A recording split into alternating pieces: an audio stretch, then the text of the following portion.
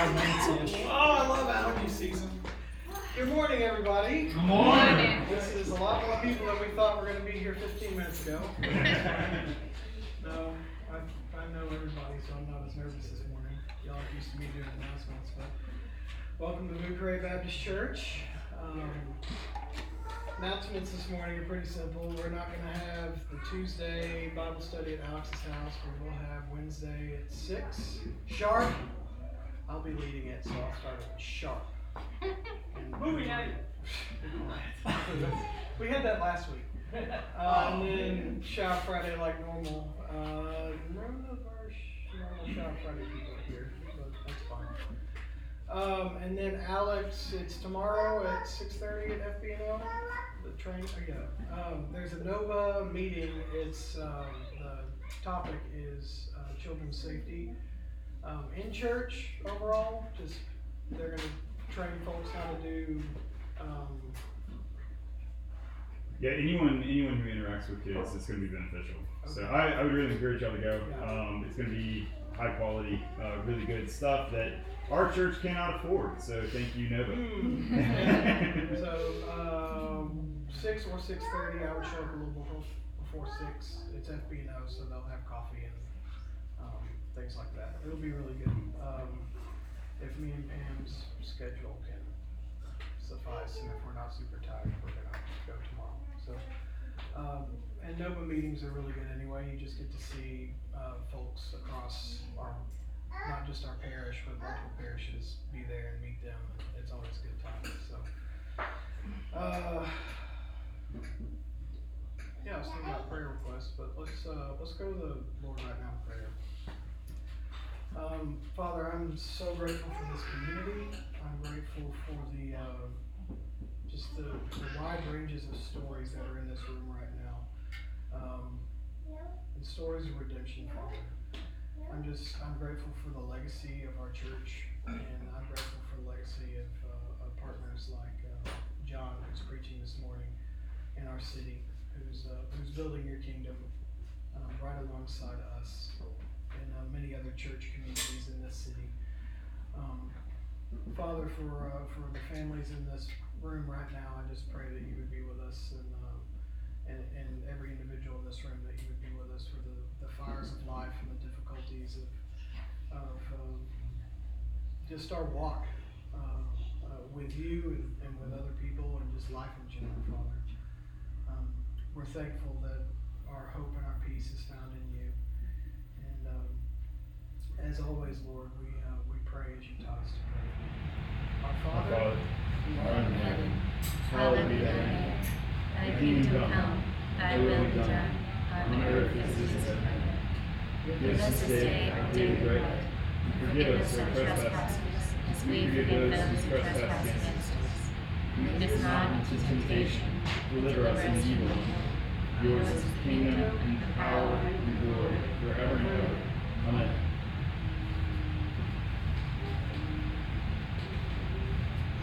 I have the immense privilege this morning of introducing 2 new members of the church. What? Yes. I say I'm introducing them. We're actually going to vote on them. So Pam, Marlena, can you stand where you're at just so people know you, know that. All right. It is important with church members to know that these are our people. We're responsible for them. And so we need to know them, we need to check up on them, and we need to be in their lives, right? And they need to be in ours. And so church membership is always a reminder of what binds us together. Our shared belief, we're going to say the Apostles' Creed in just a moment, all together, our shared belief, but also our shared lives and our shared work together in the kingdom. And so praise God for new members, praise God for all the old members, and just anyone who's willing to live and work alongside us here. Y'all can sit down. Thank you. I do want to say just a little bit about the membership process in case you're thinking about it, or in case you're wondering, it's like, well, how do we do that? So we always want to make sure that members of the church believe in Jesus and are Christians. We always want to baptize people if they haven't been baptized. So Pam and Marlena are both coming from other churches. There are good reasons to switch churches, and they both have good reasons. Pam married one of the pastors here, so it's pretty good reason. And Marlena has her own reasons, and they're great. So we're so grateful to have them here. And they've been through what was a 6-month membership process where we just an intentional time of discipleship with them as they join the church. Kind of like catechesis in the ancient church. But so if you are pro them joining as members, can you please applaud? Amen. And if you're against it, come talk to me afterwards. So let us say together the foundations, the orthodoxy of our faith. I believe in God, the Father Almighty, creator of heaven and earth. I believe in Jesus Christ, his only Son, our Lord. He was conceived by the power of the Holy Spirit and born of the Virgin Mary. He suffered under Pontius Pilate, was crucified, dead, and was buried. He descended to the dead. On the third day, he rose again. He ascended into heaven and is seated at the right hand of the Father. He will come again to judge the living and the dead.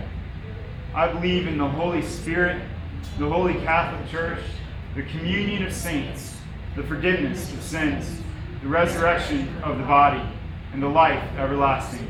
Amen. Amen. Pray with me one more time. Father God, we do affirm, Lord, this is what we believe. Every time we ask the question of where do we draw the lines, God, this is it. This is what we believe as Christians, Lord. This is what we affirm and uphold, Lord, that you are God and we are humanity. God, who are we that you're mindful of us? Lord, I praise you that you save people, God, that you have saved these two sisters that we're affirming as members today, Lord.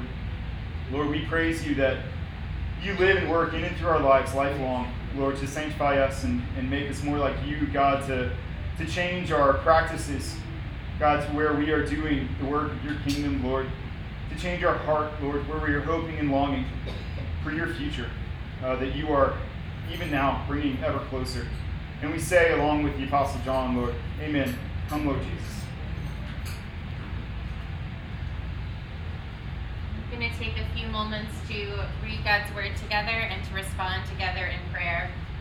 Our gospel reading is very long again this week. It's not my fault this time. I actually made it shorter. But it is the longest recorded conversation that Jesus has with someone in the scripture. And so the length is kind of part of the point of it. It's part of the importance. So we are going to be reading the whole thing. It's a story that we're familiar with. So I don't feel like I have to introduce it very much. Alex preached a sermon on it not terribly long ago. It's the story of Jesus and the Samaritan woman, the woman at the well.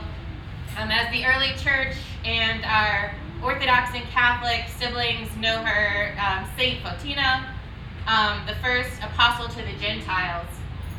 But we're going to be talking for a moment this morning about setting her story and this story within the context of this season of Lent. And it's so appropriate and unexpected and completely unintentional that we're reading this passage on a day when we have new members joining the church. Because one of the most beautiful things to me about the season of Lent is that it is a season when new members are preparing to be joined to the church. And where those who have been separated from the faith are being prepared to be reconciled and to be reunited. So I want us to think a little bit this morning about what this passage means for people who feel outside and are being brought in. The well in this passage carries a lot of heavy symbolic weight. But one of the things people would have recognized reading the story or hearing it told is that in the Old Testament, the well is a place where betrothals take place. It's a place where two of the patriarchs and Moses met their wives. They come to the well and they meet this woman and are blown away. And then she ends up going and telling her family about this guy she met at the well, and then a wedding happens. So So we see a version of that story take place here. But the woman at the well is an outsider, is one of the ungodly in the terms of Jewish religion concepts of the day. And Jesus comes to meet her, to talk with her deeply, the longest recorded conversation he has with anyone in the scripture, and tells her everything about herself. And what we see in this passage is kind of a reflection of what we talked about last week. Last week we talked about God making the covenant with Abraham, God making the covenant with Israel, and how these things were not ways to earn God's love. These were gifts of God that happened after faith. And so this week we're taking that even deeper, even before faith.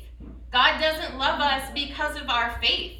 We have faith because God loves us. Amen. Because he sees us in our sin, in our brokenness, in our isolation, in our outcastness, in our doubt, in our fear, in our despair, and he shows us his love for us.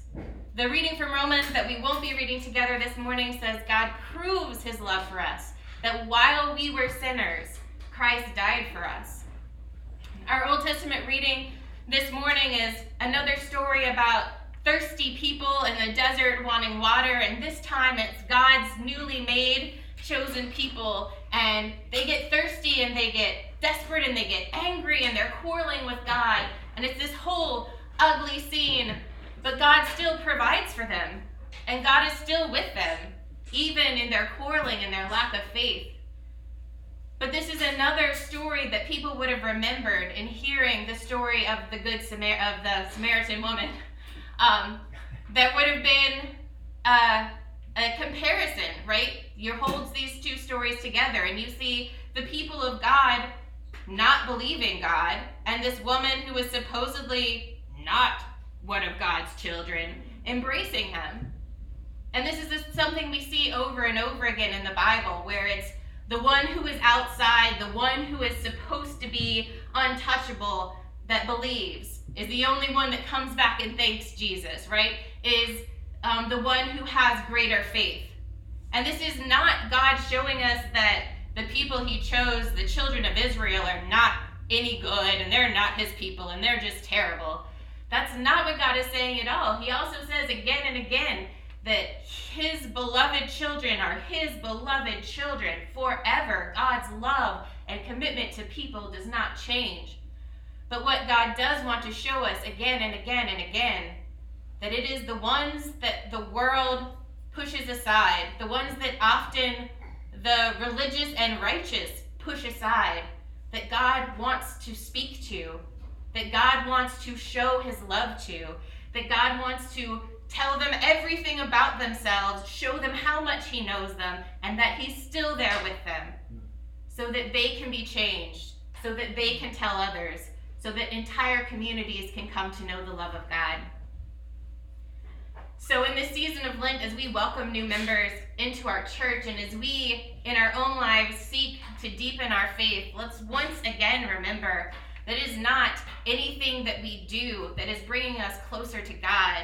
It is God's great love for us in our most broken places and moments that gives us the desire, the ability, and the power to move into deeper relationship with him. Phil, would you read our Old Testament passage for us this morning? Exodus 17, 1 through 7. From the wilderness of sin, the whole congregation of the Israelites journeyed by stages, as the Lord commanded. They camped at Rephidim, but there was no water for them to drink. The people quarreled with Moses and said, "Give us water to drink." Moses said to them, "Why do you quarrel with me? Why do you test the Lord?" But the people thirsted there for water, and the people complained against Moses and said, "Why do you bring us out of Egypt to kill us and our children and livestock with thirst?" So Moses cried out to the Lord, "What shall I do with these people? They are almost ready to stone me." The Lord said to Moses, "Go on ahead of the people and take some of the elders of Israel with you. Take in your hand the staff with which you struck the Nile and go. I will be standing there in front of you on the rock and Horeb. Strike the rock, and water will come out of it, so the people may drink. Moses did so in the sight of the elders of Israel. He called the place Massah and Meribah, because the Israelites quarreled and tested the Lord, saying, Is the Lord among us or not? Mr. Joshua? Good morning, church. Good morning. I'll be reading from the book of John, chapter 4, verses 5 through 30. So he came to a Samaritan city called Sychar, near the plot of ground that Jacob had given to his son Joseph. Jacob's well was there, and Jesus, tired out by his journey, was sitting by the well. It was about noon. A Samaritan woman came to draw water, and Jesus said to her, Give me a drink. His disciples had gone to the city to buy food. The Samaritan woman said to him, How is it that you ask a drink of me, a woman of Samaria? Jews do not share things in common with Samaritans. Jesus answered her, If you knew the gift of God, and who is it that is saying to you, Give me a drink, you would have asked him, and he would have given you living water. The woman said to him, Sir, we have no bucket. The well is deep. Where do you get that living water? Are you greater than our ancestor Jacob, who gave us the well, and his sons and his flocks drank from it? Jesus said to her, Everyone who drinks this water will be thirsty again. But those who drink of the water that I will give them will never be thirsty. The water that I will give them, that I will become. The water that I will give will become in them a spring of water gushing up to eternal life. The woman said to him, Sir, give me this water so that I may never be thirsty or have to keep coming to draw water. Jesus said to her, Go, call your husband and come back. The woman answered him, I have no husband. Jesus said to her, You are right in saying, I have no husband. But you have had 5 husbands, and the one you have now is not your husband. What you have said is true.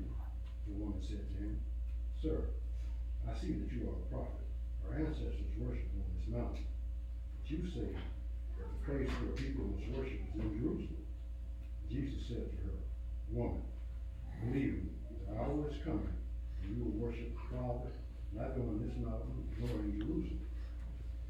You will worship what you do not know. We worship what we know. For salvation is from the Jews, but the hour is coming, and is now here. The true worshipers will worship the Father in spirit and truth, for the Father seeks such as these to worship him. God is spirit, and those who worship him must worship in spirit and truth. The woman said to him, I know the Messiah is coming, who is called Christ. When he comes, he will proclaim all things to us. Jesus said to her, I am he, the one who is speaking to you. Just then his disciples came. They were astonished that he was speaking with the woman, but no one said, What do you want? Or why are you speaking with her? Then the woman left her water jar and went back to the city. She said to the people, Come and see a man who told me everything I have ever done. He cannot be the Messiah, can he? Then they left the city and were on their way to him. Amen. Amen.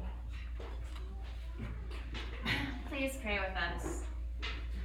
God of abundant, overflowing life and abundant, overflowing love, you meet with us in the dry and desolate places of our lives, where fear and pain and doubt have left us empty and longing. You meet us with unexpected answers that leave us not only filled, but forever changed. But we are slow to believe in your faithful provision, in your power to save us, in your presence among us. We demand results in our time and on our terms, not trusting your wisdom or your goodness.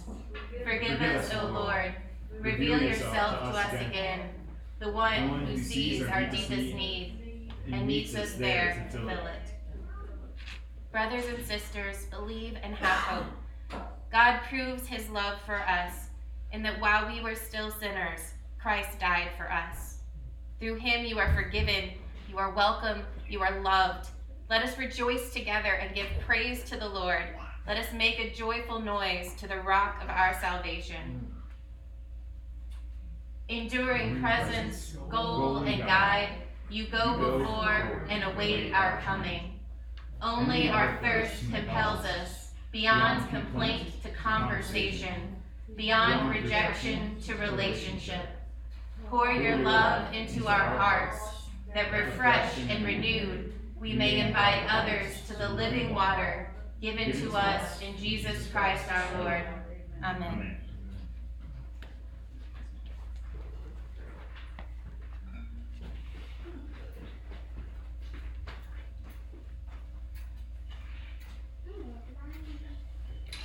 Morning, church.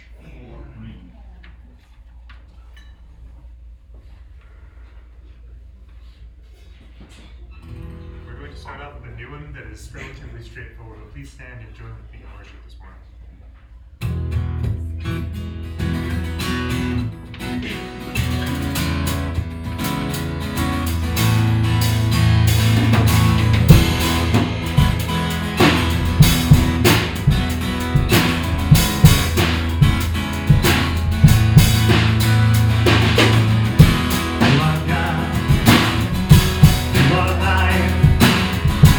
I will worship you forever.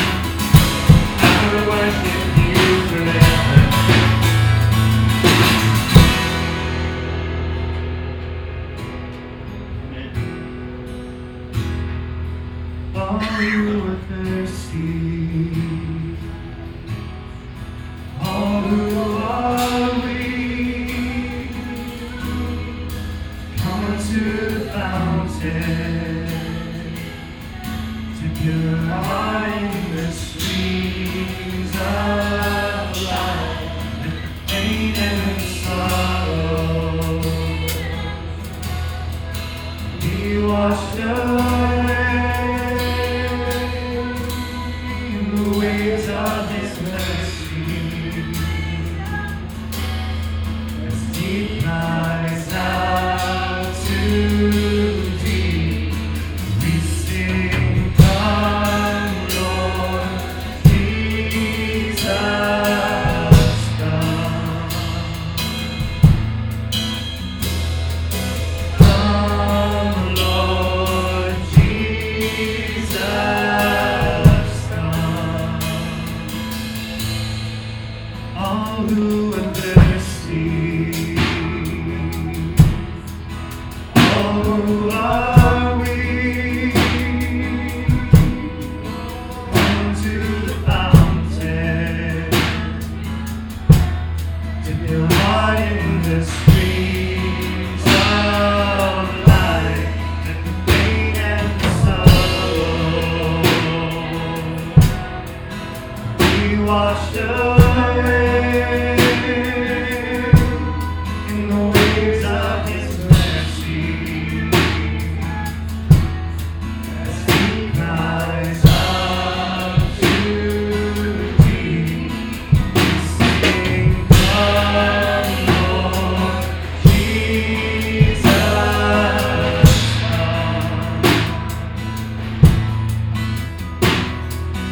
come, Lord Jesus, come.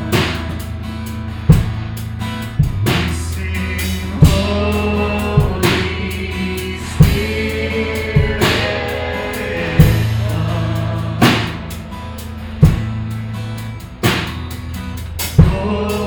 Holy Spirit, come. All who are thirsty.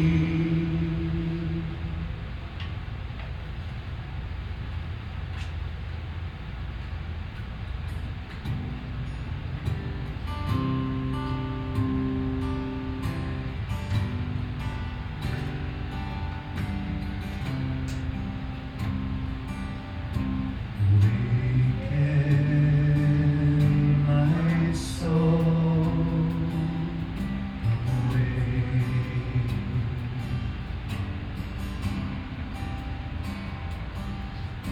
to hunger, to serve, to thirst.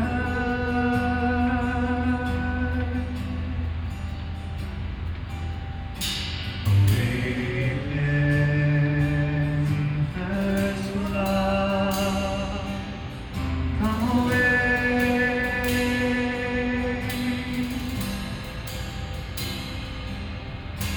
And do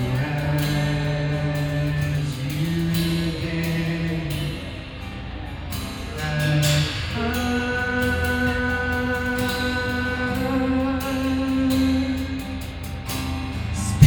Spirit of the living God, come fall afresh on me. Come with me, I see. Go through the caverns of my soul, for me to overflow.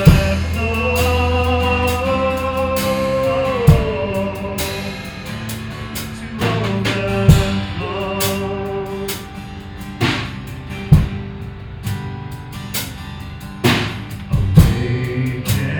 Awaken my soul, come away.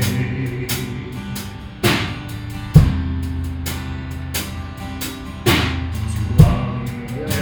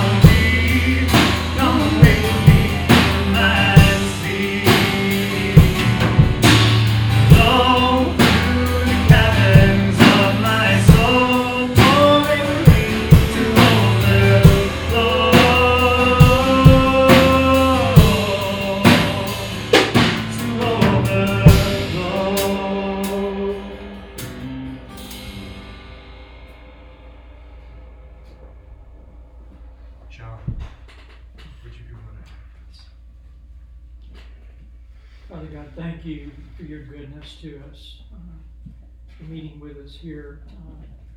Father, thank you for every good and perfect gift that comes from you. Father, take all that we are, all that we have, for the work that you are doing here among us and in our community. Would multiply it for good. Would we praise you and thank you and watch and wait. Look to you, Father, this morning in every way. In Jesus' name, amen.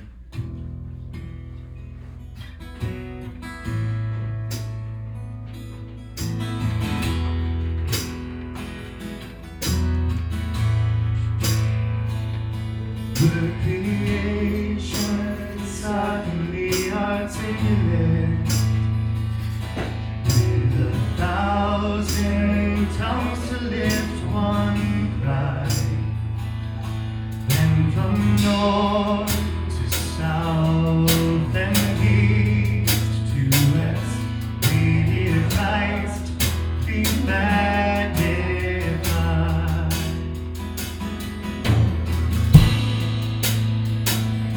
Were the whole earth echoing his eminence, his name would burst from sea and sky, from rivers to the mountain tops, we hear Christ be magnified.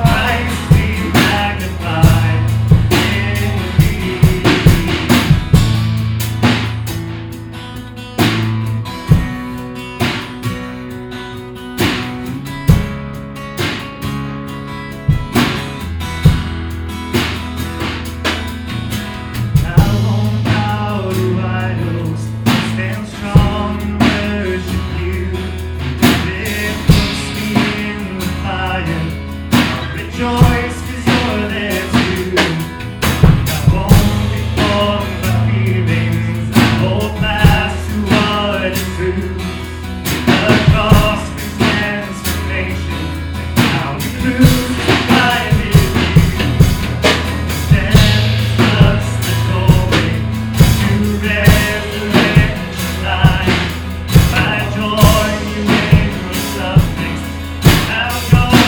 when you rise.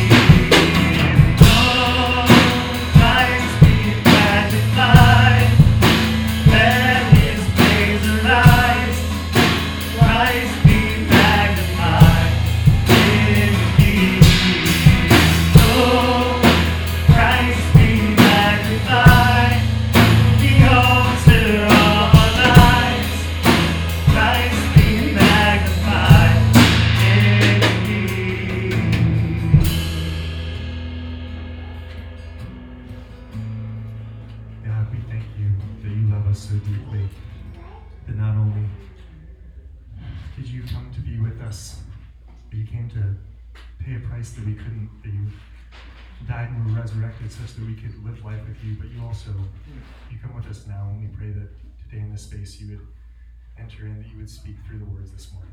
We ask all these things in your name. Amen.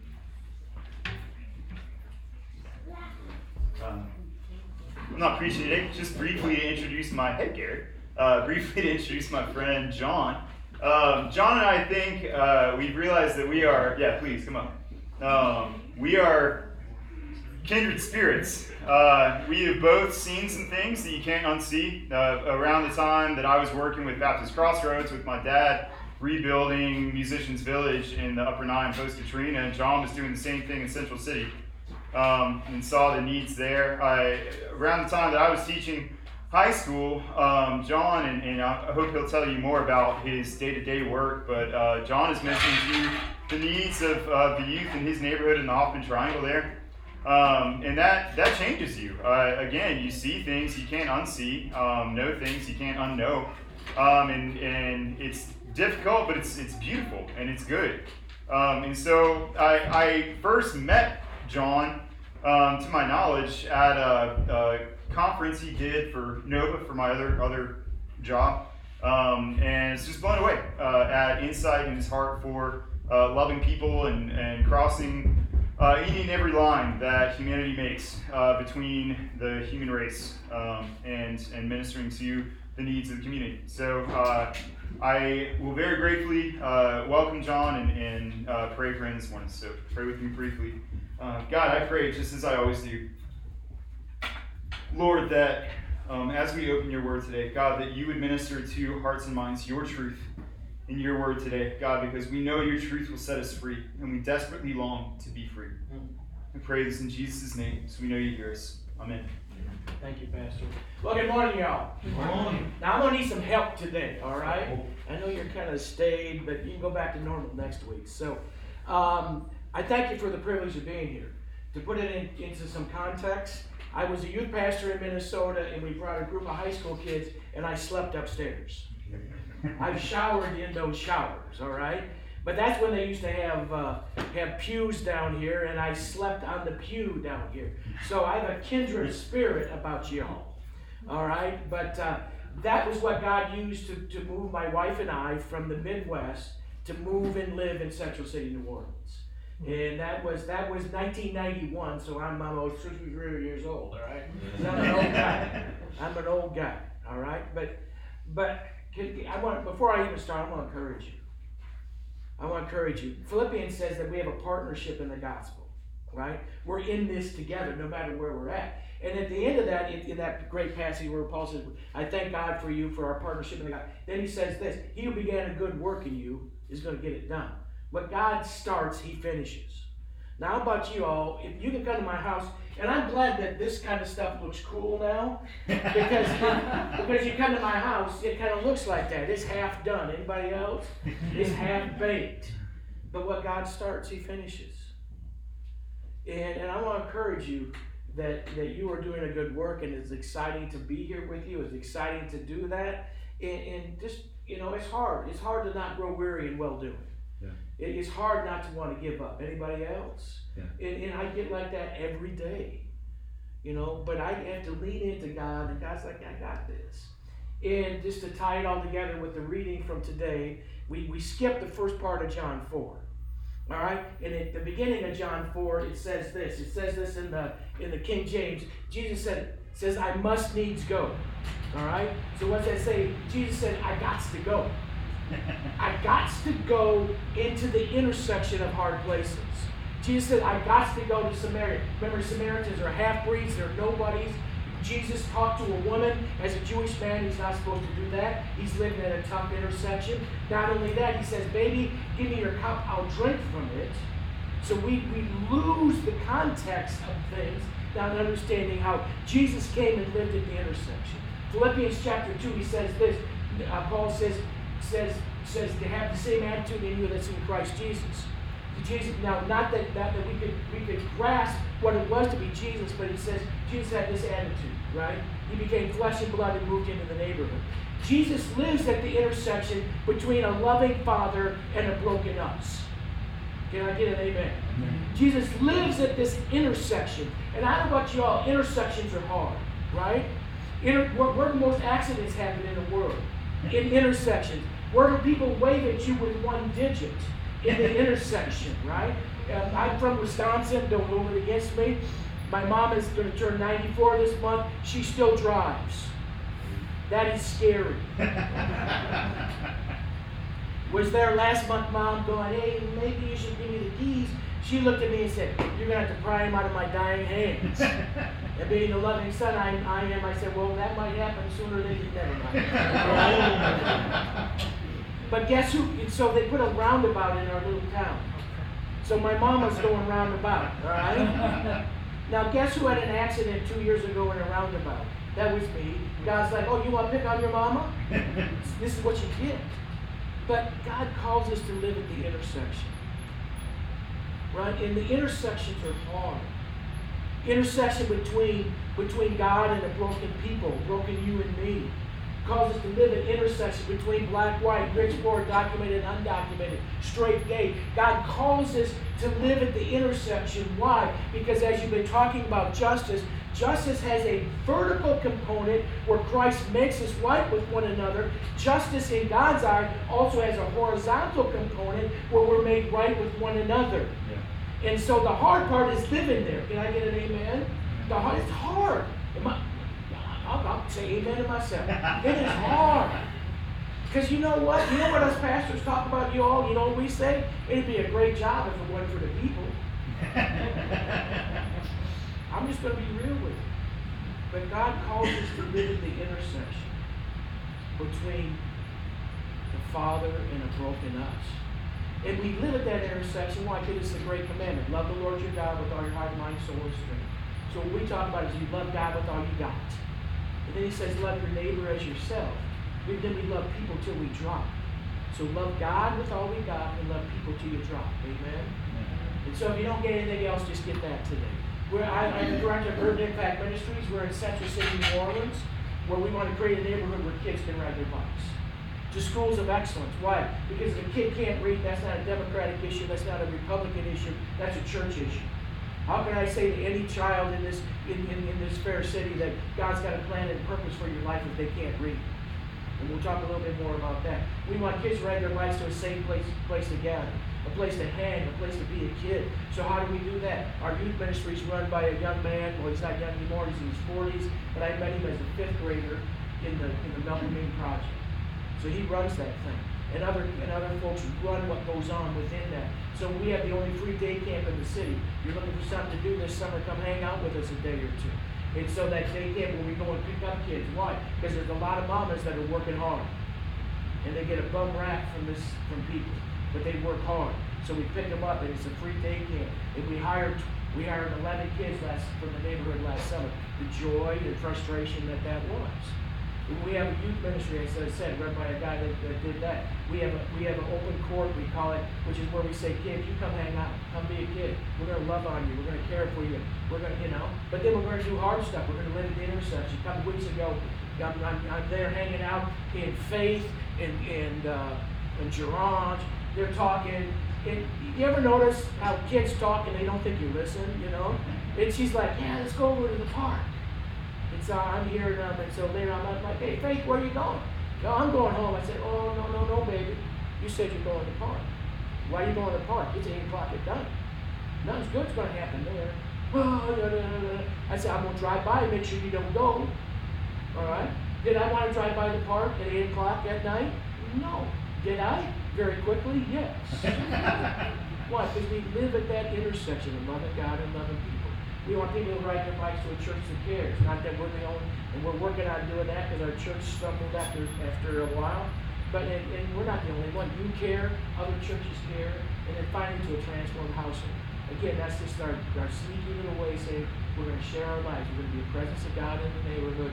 We're going to love God with all we got and love people till we drop, and we're going to live at that intersection. So that's who we are. But that doesn't matter right now. Let's have the word, because the word matters more than what I say. So Isaiah 58 is where we're going to be today. All right? Isaiah 58. So if you go to the middle of your book, it's right there after Psalms and Isaiah 58. So I'm going to ask you this question. Does your Sunday change your Monday? Does your Sunday, does your time with God change your Monday, Tuesday, Wednesday, Thursday, Friday, Saturday? Does your time with God? Because Isaiah 58 does that. Because let's remember this. You're God's poignée. You're God's workmanship. Ephesians chapter 2. You're God. You're a piece of art, not a piece of work. I'm going to say it again. God made you a piece of art, not a piece of work. And when He made you that, and when we accept Christ, we become a new creation. The old is gone, the new has come. He pours in spiritual gifts into us. He makes us this great creation that is created to do great things. Great things. Amen. Great, thank you, baby. Great things that He prepared for you to do. I'm a fat German from Wisconsin. How in the world did I end up in Central City? God's got a plan. God does stuff that we can never imagine. So here, to remember that, so we're created to do great things. Titus says this, He who gave Himself for us to redeem us from all lawlessness, to purify for Himself a people for His own possession, who are zealous, who are what? Zealous, help me, who are what? Zealous for good works. Wow, that's who God made us. That's who God made us. And God says, does your Sunday change your mind? Because we have been saved not merely to avoid evil, but to do good, to bring about God's justice, mercy, compassion, and salvation, to live at the intersection. Why? Because our Sunday's got to change our Monday. But you see, the problem is there's an indictment in the first part of this. So let's look at it. Shout it aloud and don't hold back. Raise your voice like a trumpet. So Isaiah's going, hey, you need to hear this. He's shouting. He's like a barker down on Bourbon Street saying 2 beers for 1. He is barking out, there's something going on here, right? And this is what he says. Declare to my people their rebellion, and to the house of Jacob their sins. Not going too good. For day after day you seek me out. That's a good thing. They're seeking God every day. They seem eager to know my ways, as if they were a nation that does what is right and has not forsaken the commands. They ask me for just decisions. They seem eager for God to come near me. They're going to small group. They're going to church. They're doing the right things. But something's not working right. Why? Because they're not willing to live at that intersection. They're not willing to let their Sunday change their Monday. Because then he says this, why have we fasted, they say, and you haven't seen it? Why have we humbled ourselves and you haven't noticed? Yet day after day, yet on the day of your fasting, you do as you please. You do as you what? Please. Anybody else want to do what you want to do? Right? Remember, the heart wants what the heart wants. And if my heart's not aligned with God, it's going to want some stuff that's not going to work. So I've got to get rid of stinking thinking so I can have stinking living. And so within that, how does my heart work, right? And what does it say? You do as you please. You exploit your workers. Your fasting ends in quarreling and strife, and speaking each other with wicked fists. Man, it's not going too good. Why? Because their Sunday's not changing their Monday. They're not understanding that God calls us to live at this intersection of loving Him and loving people and having my faith change how I love and care for others around me. That's justice, that others would flourish in God's kingdom. And so then he goes on to say this, you can't fast as you do today and expect your voice to be heard on high.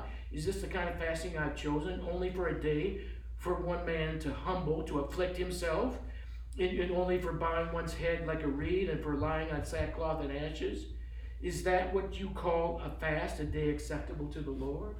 Is that what you call a Sunday? Is that what you call a relationship? So my question to you is, again, does your Sunday change your Monday? Does your time with God change how you do that? Because when we do that, His justice, His love, His mercy breaks forth all around us. Amen? And so then he goes on to say this. So you got a problem here, but here he's going to give us things, these 7 things he's going to call us to do. So is this not the true fasting? Is this not the church? Is this not the Sunday I've called for you to do? And what's he say? To loose the chains of injustice, to untie the cords of the yoke, to set the oppressed free, and to break every yoke. Anybody read that and go, man, that's too hard? Am I the only one that reads that and go, God, I need some help here, Lord? How am I going to do that? Well, let's just break it down for a little bit. All right? And I'm preaching to the choir here, but broken people make broken systems. Right? You everybody agreeing with me? Broken people make broken systems. Our faith enters into broken people's lives and enters into broken systems, brings God's justice, mercy, compassion, salvation, love to all of that because we're living at that intersection. So to fight the injustice, well, I mentioned education that we do. I don't know if you know, the United States government uses the third grade illiteracy rate to determine how many federal prison beds we need. So it's not the only one, but it's one of the major ways they go, hey, how many prison, so they'll look at Hassan, they'll look at Alvin, they'll look at Diamond, they'll look at Desi. These are kids that come to our program, and they'll go, hey, if you can't read in the third grade, 15, 20 years from now, we need this many prison beds. Mm. So then if we're going to break the yoke, if we're going to be people of justice, then we're going to say, hey, how can we help these folk? How can we enter into their lives to make a difference? How do we get into that intersection? Again, not pointing fingers, because he's going to tell us not to quit pointing fingers, but to get involved to do that. And then it says to loose the chains of injustice. I'm going to preach to the choir again, all right? Racial disparities, likelihood of lifetime imprisonment. For all men, it's 1 in 9. For white men, the chance to go to prison is 1 in 17. For black men, it's 1 in 3. Mm-hmm. For Latino men, it's 1 in 20. Whoa, my faith's got to jump into that, amen? But let's go a little harder. Let's drill down in New Orleans. African American males, 16 to 35, have a 1 in 14 chance of being murdered. Mm-hmm. They have a 1 in 8 chance of ending up in the emergency room being shot. My faith enters into that, amen? And it's hard, it's messy. But that's God's justice comes that you've been talking about. It's not just me being right with God. It's this horizontal aspect where I'm living at this weird intersection of things. And I want to encourage you as a church, you're doing that. And don't grow weary in well-doing, amen? Don't grow weary. It's tough. It's tough. Man, people wear you out. Can I get an amen? Amen. They do. They do. But you know what? Look what Jesus, we read it today. And if I'd have known you were doing the Good Samaritan, I'd have preached that bad boy. Right? Jesus said, I got to go. And you notice he sent his boys away because I don't think they could have handled the gig. He sent them away and they came back and go, Dad, why are you talking to her? Dad, where'd you get the food? And Jesus goes, hey, babies, I got more for you than you'll ever see and imagine. Why? Because Jesus lives at that intersection and asks us, does our Sunday change our Monday? But you know what? God helps me because I read those big things and I go, that's too much. And God goes, John, I know you're stupid. I here might help you out. John, I know you need a little help. Because then what's he say? After he says to loose the chains of injustice, to untie the cords, to set the oppressed free, to break every yoke, then he says, John, here it is.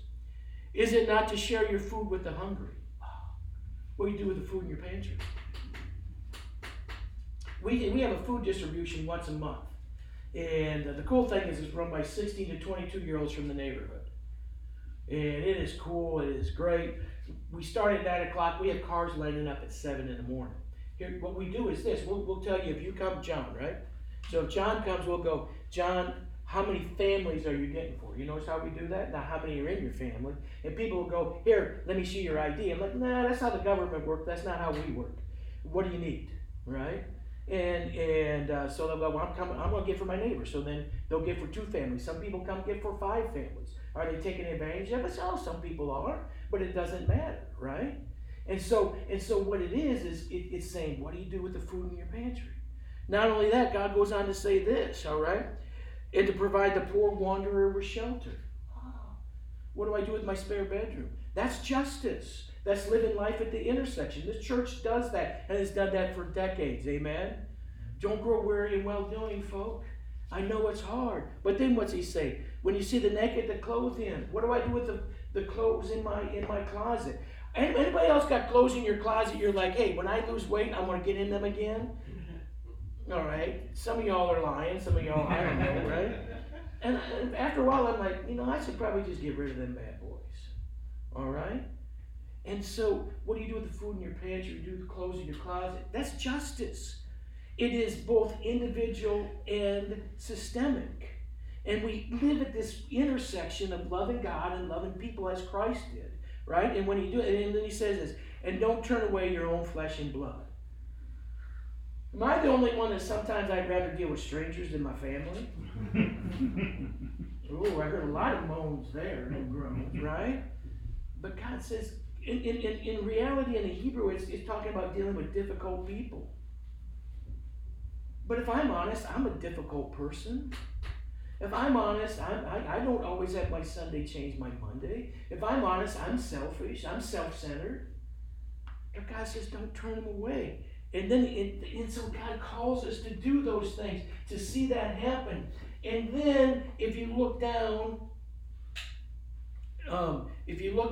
here at verse, I'm sorry, there's not enough light and I'm old. All right, the tail end of verse 9. If you do away with the yoke of oppression, with the pointing finger and malicious talk. We do that well.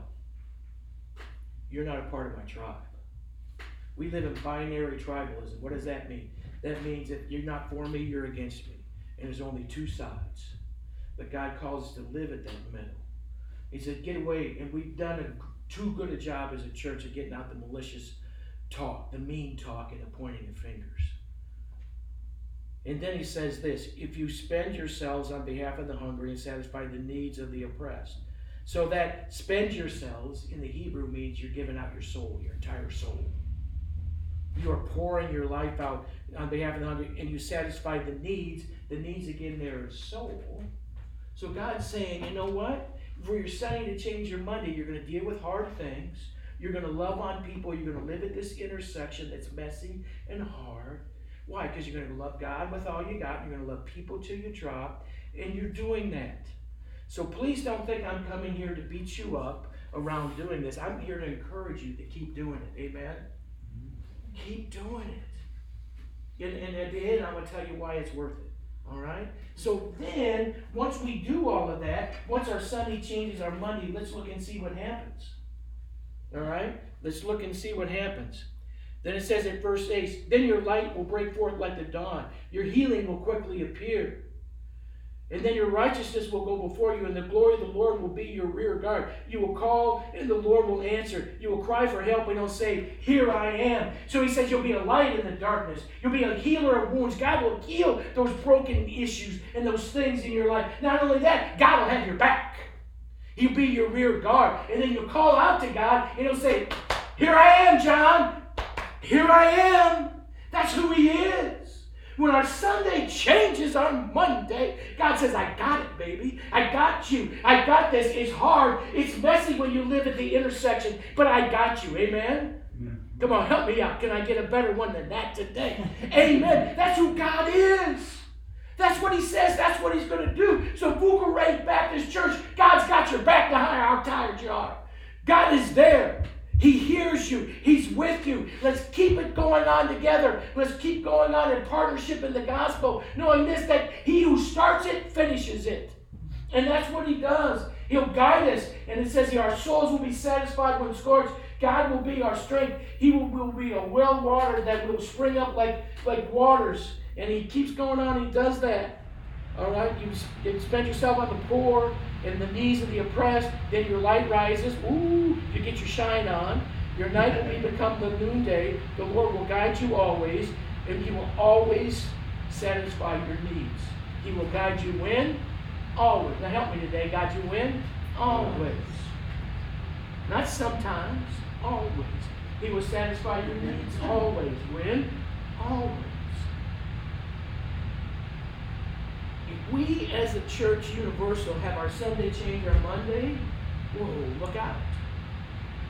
And that, again, I'm going to encourage you, church, that's what you're doing. And then I love the back end of this. He says this, your people will rebuild the ancient ruins and will raise up the age-old foundations. You will be called repairer of the broken walls, restorer of streets with dwellings. Look where you're doing that. It's hard. You're in an intersection. You're in an intersection, I'll be up front, that it is, I don't get it, even though I just live 5 minutes from you. You're living in a totally different intersection. But that's where God's called you, and it's a beautiful place. Why? Because there's a partnership in the gospel. Why? Because he who started it is going to finish it. Why? Because he's going to satisfy you. He's going to satisfy your needs. He's going to do all of that. Can I get an amen? Mm-hmm. So, thank you, Bucharest Baptist Church, for having your Sunday changing Monday. Alex, thank you. Yeah, can I help your pastor for a second? Yeah, I don't care what you say. Dude, I am so proud to be your friend. And I haven't met you yet, I'm sorry. It's worth it. Miss Wendy, who wanted to come, my wife wanted to come. We did a big, there was home rally in our neighborhood. She got stung by her bee and her foot's too big, so she wanted to be here really bad. For you, it's worth it. It's worth it. It's hard. It's worth it. When you're struggling in life, it's worth it. Why? Because God said, I'm going to take care of you. And I want to thank God it didn't always look like I thought it should look. Amen? I want to thank God a lot, because I was, it would. It's worth it. And it's hard, and it's messy. And people stink some days. I stink some days. But Jesus became flesh and blood and moved into the neighborhood. And if you don't know him, he wants to move into your life. But it's up to you. You gotta say, God, you're mine. Not this world, not this stuff, you. And maybe for some of you in here today, you need to be reminded that God's standing on the porch saying it's time to come home. No matter what you've done, no matter what you've become, it's time to come home. It's time to come home. Maybe you're in here today and you're going, I'm here, but I'm a little weary of living at this nation. I'm weary. Let me encourage you. Yesterday, we're in Central City, basically St. Charles to Broad, the expressway down to Total Valley. So pretty big area. My wife and I have been. We technically live in the next neighborhood 3 minutes from there. But anyway, so we started by hanging out, took 6 boys to camp. That became a boys' Bible study, the girls' Bible study. Then I started coaching football at Booker T. Washington, even though I played hockey in college, people was transferable, right? But that's where I had to learn as a white man. I had to learn that I earned the right to be on that staff. That I just couldn't go in there and say I'm all that. So that meant cleaning uniforms, getting kids out of jail, making sure we had enough stuff to even have practice. After a year of that, he said, all right, you can monkey with the kickers in front. All right, then we saw education deals, and then junior high kids, and we started the church. But our first office in the neighborhood was in the Melton Bean Housing Project, the old bricks. And Miss Cynthia was helping run the project back then in the 90s. She's still there. So I called her up and said, hey, we're going to have this, there's Hope Rally, we're going to go with a couple other churches, we're going to do a little prayer walk and end up at the park, and we're going to have a little program, and then we're going to feed people, right? It's not rocket science. Oh, she's like, sure, go ahead. So we get there, and you know who the 2 speakers were? Not me. Tyrone King, 21, grew up in that project. 2 summers ago, he worked for us, and we didn't fire him because he quit before he could. And he was telling me to do stuff that was biologically impossible. Catch my drift.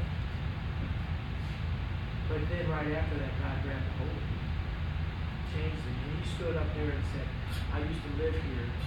I didn't have hope, now I have hope. After him was another Tyrone Christoph. I met as a 5th grader, hanging out on the porch. And I got to sit there, and I almost cried. Because I'm not that good. God's that great. And it wasn't rocket science, Bucharest. It was presence. It's not rocket science. And here's the cool thing. I mentioned Miss Cynthia, right? Miss Cynthia came up to me and Pastor Jamal Weathersby at New Hope and said, hey, I want you to do an Easter service right here. I'll pay for it. I'm like, oh. Part of me's like, that's great. The other part of me's like, oh, I don't know, man. I don't know if we can pull that bad boy off right away, right? You know what I'm saying? But that's this intersection living. Does that make sense? That's living at the intersection. It's worth it. It's worth it. It's worth it. And when our Sunday changes our Monday, y'all, look out. God does amazing things. Look out. Bucharest, don't go weary and well doing. I know it's hard. I know it's hard. Keep letting your Sunday change your Monday. Keep living at this hard intersection of stuff. And remember this. What God starts, He finishes. Remember this. You can't save anybody. You can't make anybody better, but God's going to do it. Be a presence at intersections. Be there. Let your Sunday change your Monday. And watch God break forth like the dawn. Watch Him do stuff you never thought or imagined. You're loved. Everybody hear me? And I imagine there's days in this place you feel like you're all alone. You're not. You're loved. You're admired. And we got a partnership together. And let's let God do amazing stuff. Because of us and in spite of us. Amen? Amen. Amen. Thank you for the privilege of being here. Thank you, Pastor. Thank you for putting up with me. And thank you for letting this non-Baptist try to become a Baptist. But be encouraged, y'all. I thank God for you. Paul says it better than I did in Philippians. Let's let our Sunday change our Monday. And let's watch God do amazing things. Lord, I thank you for this place. Lord, I thank you that, Lord, I even start tearing up thinking about how I brought high school kids from Minnesota to sleep upstairs. That's amazing. How you took me and you took my wife who grew up in Iowa and you plopped us down in Central City. God, you do crazy stuff. I thank you, Lord, that you never gave up on me. But Lord, I also thank you never gave in to me. If there's anybody in here saying, you know what, my Sunday's kind of not changing my Monday right now. I'm kind of wrapped up into some other stuff, and maybe you need to come home to that. With every head bowed and every eye closed, if you're saying, God, I want more of you today, would you just pick up your head and look at me? I see that. I see that. I see that. I see that. See that.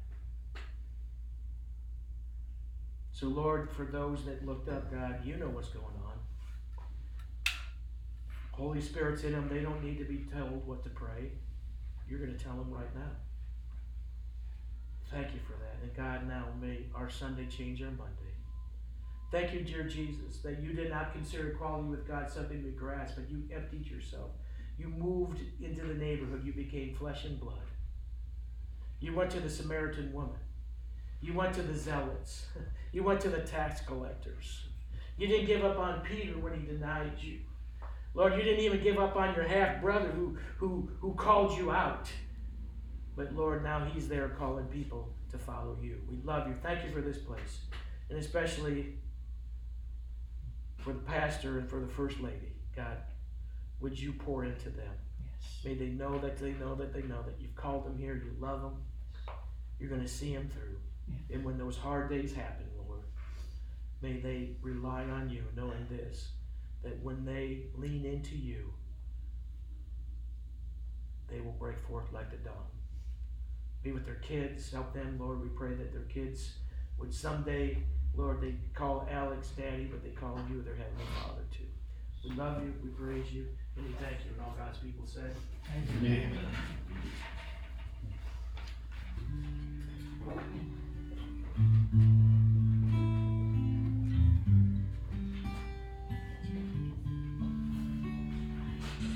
I know a place of wonder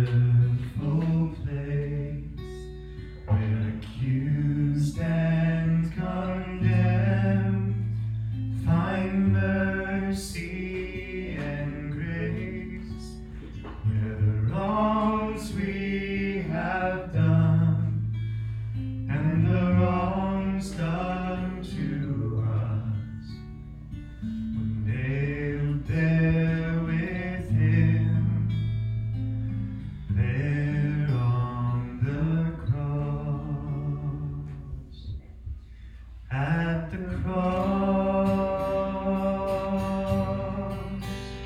He died for our sin at the cross. He gave us life again.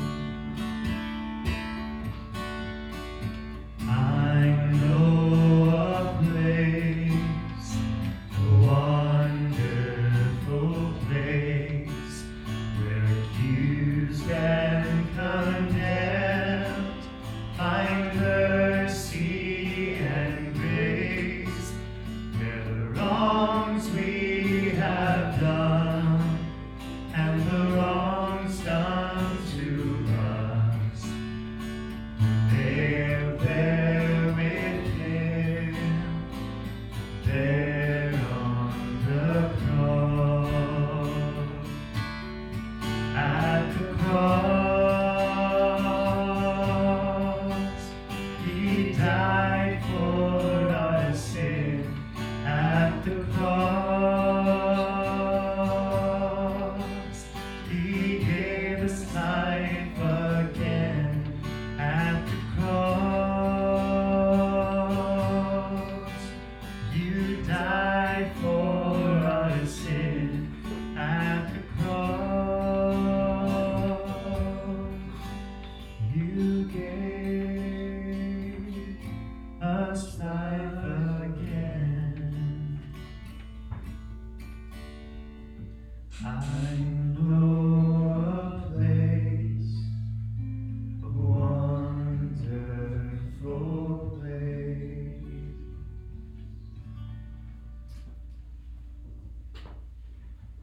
And before you go, church, please stand, if you will, and join me in singing the doxology.